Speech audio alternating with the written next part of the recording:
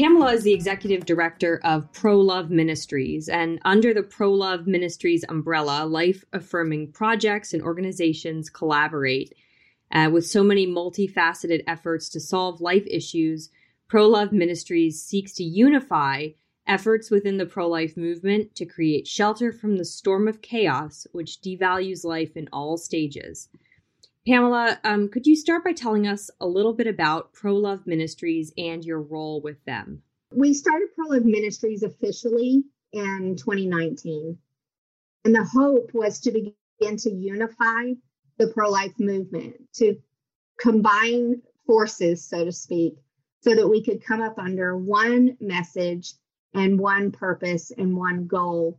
One thing that we've recognized for many years is that the pro-abortion movement is pretty solid and unified in their messaging. Everyone knows their talking points. And our hope was that those of us who were meeting the needs of women who were previously unheard, unseen, and underserved would be able to do the same. We also want to fill gaps in the pro-life movement. So we recognize some areas of service that were missing, and that's where a lot of our affiliates come in. Those are already established 501c3 organizations or organizations that we helped establish who are meeting needs that were previously unmet. For example, and then there were none. There was no ministry previously that was serving abortion workers or the Abortion Survivors Network. They're the only organization that exclusively focuses on helping survivors of abortion. And so those affiliate organizations fill those gaps. But then we also have projects, and our projects that we founded to meet needs that we saw were not being met. And some of them serve organizations and others of them serve women directly. And how many affiliates does Pro-Love Ministries have now? I think right now we're at 16. I may be wrong. Yeah. And some of what you guys do is helping women in facing unexpected pregnancies, right? You have different ways that women who have financial needs or other health needs can have those met, right? Yes. And so our project Loveline is really probably the premier project of Pro-Love Ministries. That is how most people know about us, is because of that project. And so if I could just speak about that for a moment and tell you all what it is. Yeah. So Loveline is a crisis text line for women who are pregnant unexpectedly and in crisis. And the hope is to help her by meeting her complex needs. And so these are women who have multiple complex needs that they've not been able to get met at a pregnancy center or any other organization. Most of the women who come to us, a lot of them at this point now are being referred to us from pregnancy centers. So we supplement the work of pregnancy centers. We've recognized, and Guttmacher has reported, that 73% of women who seek an abortion seek it for a financial burden. And when she walks into a pregnancy center, that is actually a need that cannot be met at the center. And so they often have to refer her back out into the community to get that need met. And now they may have ministry partners that they partner with who are able to help. It becomes increasingly more difficult once she gets outside of the life-affirming pool to continue to meet her needs with dignity. And so our hope really at Loveline is to be that supplemental help to fill the gaps, not to duplicate services, but to provide comprehensive case management and meet the needs that cannot get met elsewhere. All around the country right now, parents are grappling with this formula shortage. How has the formula shortage in the U.S. impacted the women you work with? And what are some of the ways that the pro-life movement is helping? Quite honestly, we've not encountered a lot of issues. We've had a few women who've reached out to us and said that, they couldn't find formula for their babies. At this point, the majority of women that we're serving are actually pregnant. Some of them have already had their babies. And the ones that have a need, like one is in New York or Connecticut, which is really close to New York. And she was having a hard time finding formula. We had another one in Mississippi and then another one in Alabama. And so we had formula.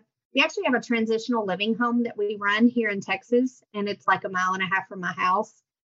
And we had formula on our shelves. And so just yesterday, I mailed out 3 boxes of formula to moms. We've had formula donated to us that is good until next year. And so because of that, we've been able to meet that need because we already had some inventory. Oh, thanks be to God for that. Reading these reports about, parents going to different states and driving to all of these different stores and dealing with empty shelves, it's just shocking that something like this is happening in America. I think speaks to a larger problem of just society not supporting moms and babies enough. I'm really not sure how much of it is truth. Just today, I went and picked up one of our residents from the home and took her to a job interview and to turn in her application for daycare.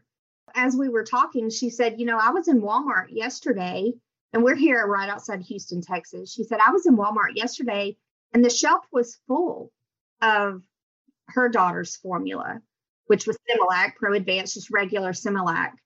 And she said, there was plenty there.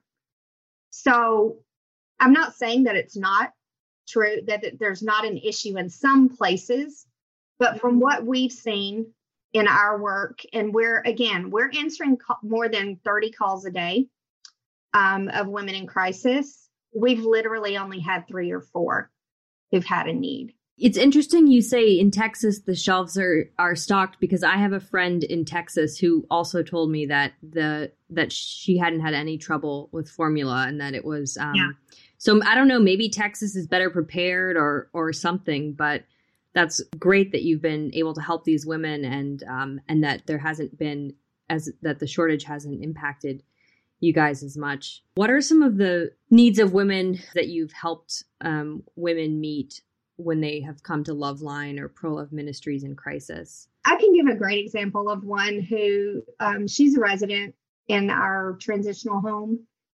And when we met her, she was 4 months pregnant, and she was living in a drug house. You would call it a trap house in a really small town in Texas. And her boyfriend was dealing drugs and using drugs. And she had been using drugs also, methamphetamine and marijuana. She was pregnant and she didn't want to be. And she had tried to self-abort. She tried to use pills. Then she tried to do a lot of drugs. She even beat her stomach with bricks. And she was just trying to get the baby out because she didn't want to have the baby. This mom had served 4 years in prison previously. And she had also lost custody of her first child to CPS. She really felt unqualified, unloved, unseen, unheard. She felt unworthy. And so all of those underlying unmet needs were really driving her decisions and the way she was feeling about herself at this point. When she reached out to us, she had sort of an awakening. She felt her daughter move for the first time. And when that happened, it really changed her. She thought, man, I've done everything that I can to try to get rid of you, and you're still fighting. I should fight for you too. And someone had shown her a video that we made. It was a 1-minute video on social media that had our text line. And she texted us on the hotline. And in that text message, she said that she was hungry and that she, was in a bad relationship and she was tired and she really needed help. And because she said she was hungry, the first thing we did was send her some food. We sent her 2 pizzas and some Sprite. And it got there before we ended our conversation. This mom had also been in foster care at one point, and so she just didn't trust anybody. And the fact that we did that so quickly, I know it seems simple, but we heard her. And we heard that need, and we met that need immediately. And it meant the world to her. And that began our relationship. Eventually, we moved her into our home, and we've been caring for her since last summer. And her daughter she'll be 8 months old on June the 8th. And she's beautiful. And this mom now she's in GED classes. She's not quite finished yet. It's taken her a little while. And she now has her driver's license. She never had a driver's license before. We got her into driver's education, and then we have also taken her, and now she has her driver's license. She has a job that she goes to. Her daughter, we just put in her application for daycare and paid for it today. And then next week, we've got a car that's been donated for her. And so she'll have her own car. So she's well on her way to self-sufficiency. She's in a recovery program at a local church here where my husband is a pastor. And she also is in therapy. We provide therapy at no cost with an EMDR trained therapist. And so she receives trauma therapy. She also attended Embrace Grace and completed that. And she is also in financial coaching. So it seems like you provide a really holistic approach to helping women in crisis. We do a lot of assessments with moms. And I always tell our case managers, I think the greatest gift that we have is listening. If we listen long enough, we really hear the needs. And I think we have to serve in humility and not come with what we think the answers are, but really hear her and hear what her needs are. And when we begin to value what she values, because our goal is to really individualize the care that we offer. We want it to be relational and not transactional. We want her to know that she's loved. And if we see her completely, then we believe she's going to know that and feel it. How did you get involved in the pro-life movement? I was not a Christian for most of my life. And I was actually pro-choice, and I had my own abortion experience. I was not someone that would ever have been advocating for anybody or standing up, for women's rights in this way, or believing that, women shouldn't be having abortions. After I had my own abortion, I dove deeper into drug addiction and alcoholism. The experience was very traumatic for me. I had an abortion in 2001 at West Alabama Reproductive Services, I think is the name of the clinic, in Tuscaloosa, Alabama. Dr. Payne, who was the doctor at the time, I think he's retired now, but he perforated my uterus in the procedure. And I bled out and I hemorrhaged, and they tried to stop the bleeding for about 25 minutes and they couldn't. So they had to call an ambulance. And they put me on a gurney in the back hallway in the dark with no lights on. And I had no idea what was about to happen. It felt like eternity that I was back there because I was alone.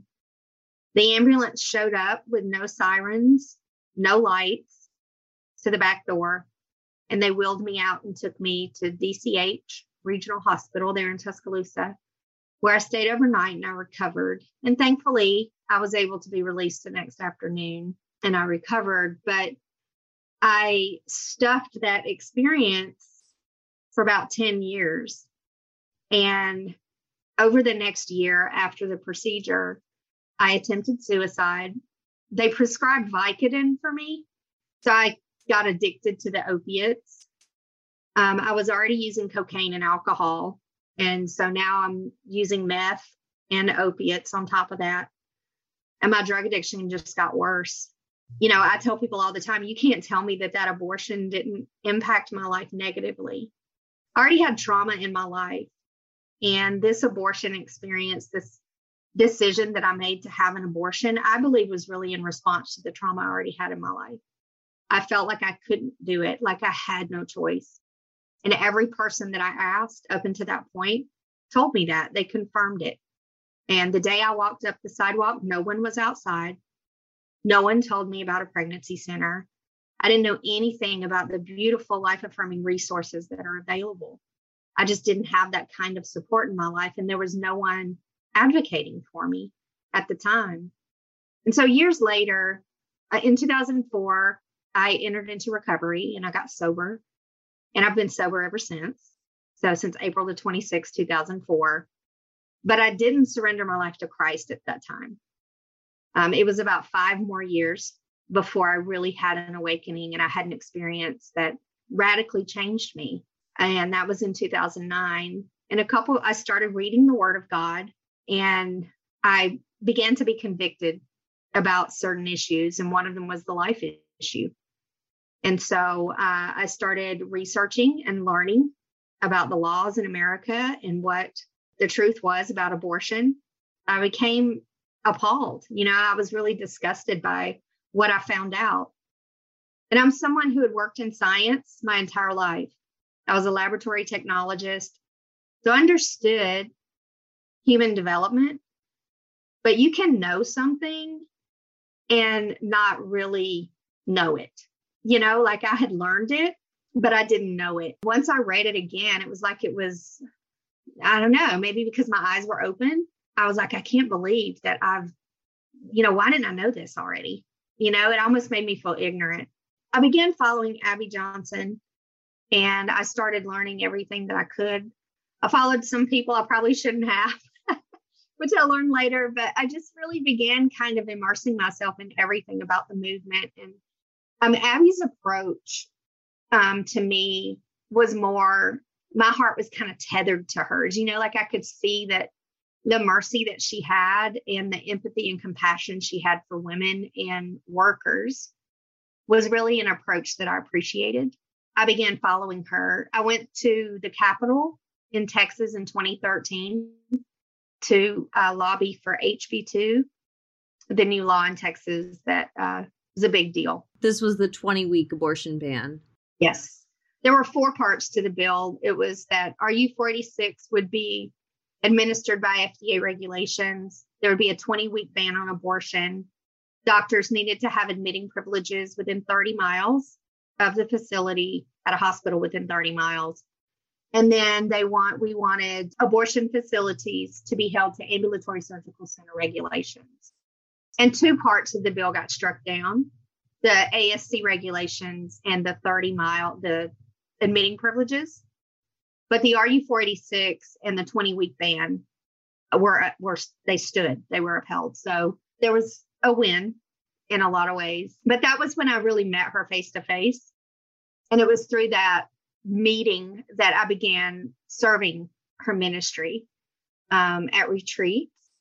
And then in 2015, I left my job and came on staff at the beginning of 2016. And I started working with And Then There Were None as a client manager and prayer team coordinator. And then in 2019, she made me executive director of Pro Live Ministries. My initial start was really on the sidewalk with Sidewalk Advocates for Life. And that was my heart. And I did that up until last year, actually. But once I became executive director of Pro Live Ministries, I had to shift a little bit. We always have to kind of decide what we're going to prioritize and what we're not. And so I had to let my sidewalk advocacy go so that I could fulfill my responsibilities. What an inspiring story. And I'm so sorry for the trauma that you went through. What is your hope for the pro-life movement if/when Roe v. Wade is overturned this summer? We focused our efforts really on love and not the law.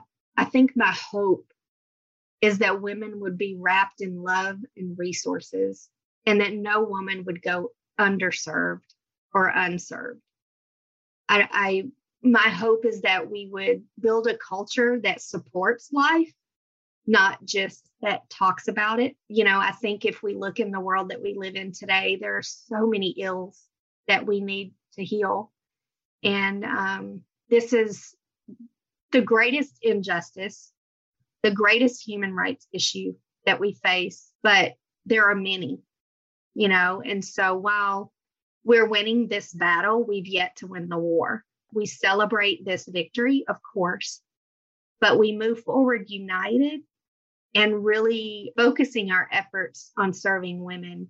We've been reactive for far too long, and now we have the opportunity to be proactive. Exactly. We can cast the sort of the vision, and some of these pro-life organizations like Loveline are actively showing us what their vision is for what a pro-woman, pro-life society could be. So when Roe falls, I hope and even before then, I hope our listeners know they can send people to Loveline for this really specialized help and crisis intervention that you guys provide. And also people can go to Pro-Love Ministries and find different resources and information. Is there anything else that you would like to add, Pamela?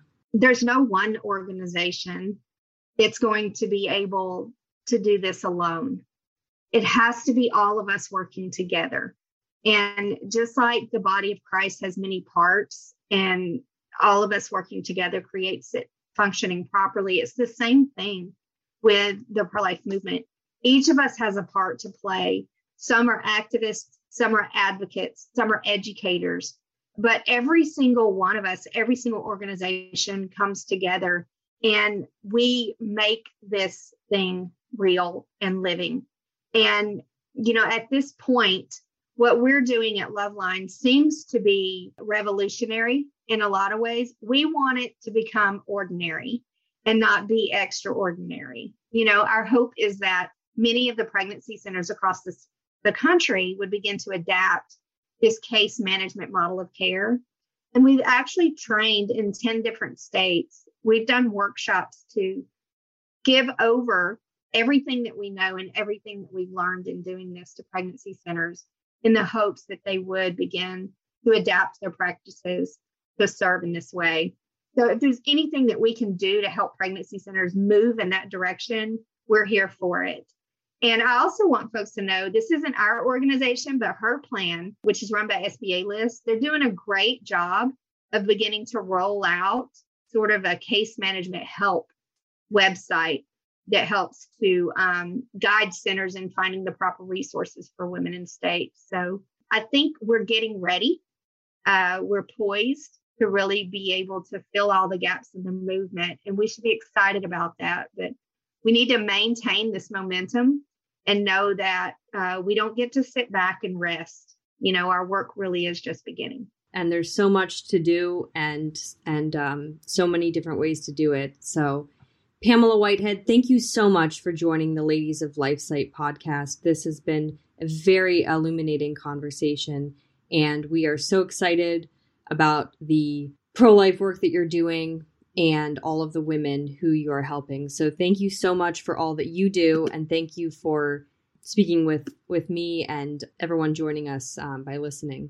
Thank you, Claire, and roll tide. Roll tide. God bless. You too. Bye-bye.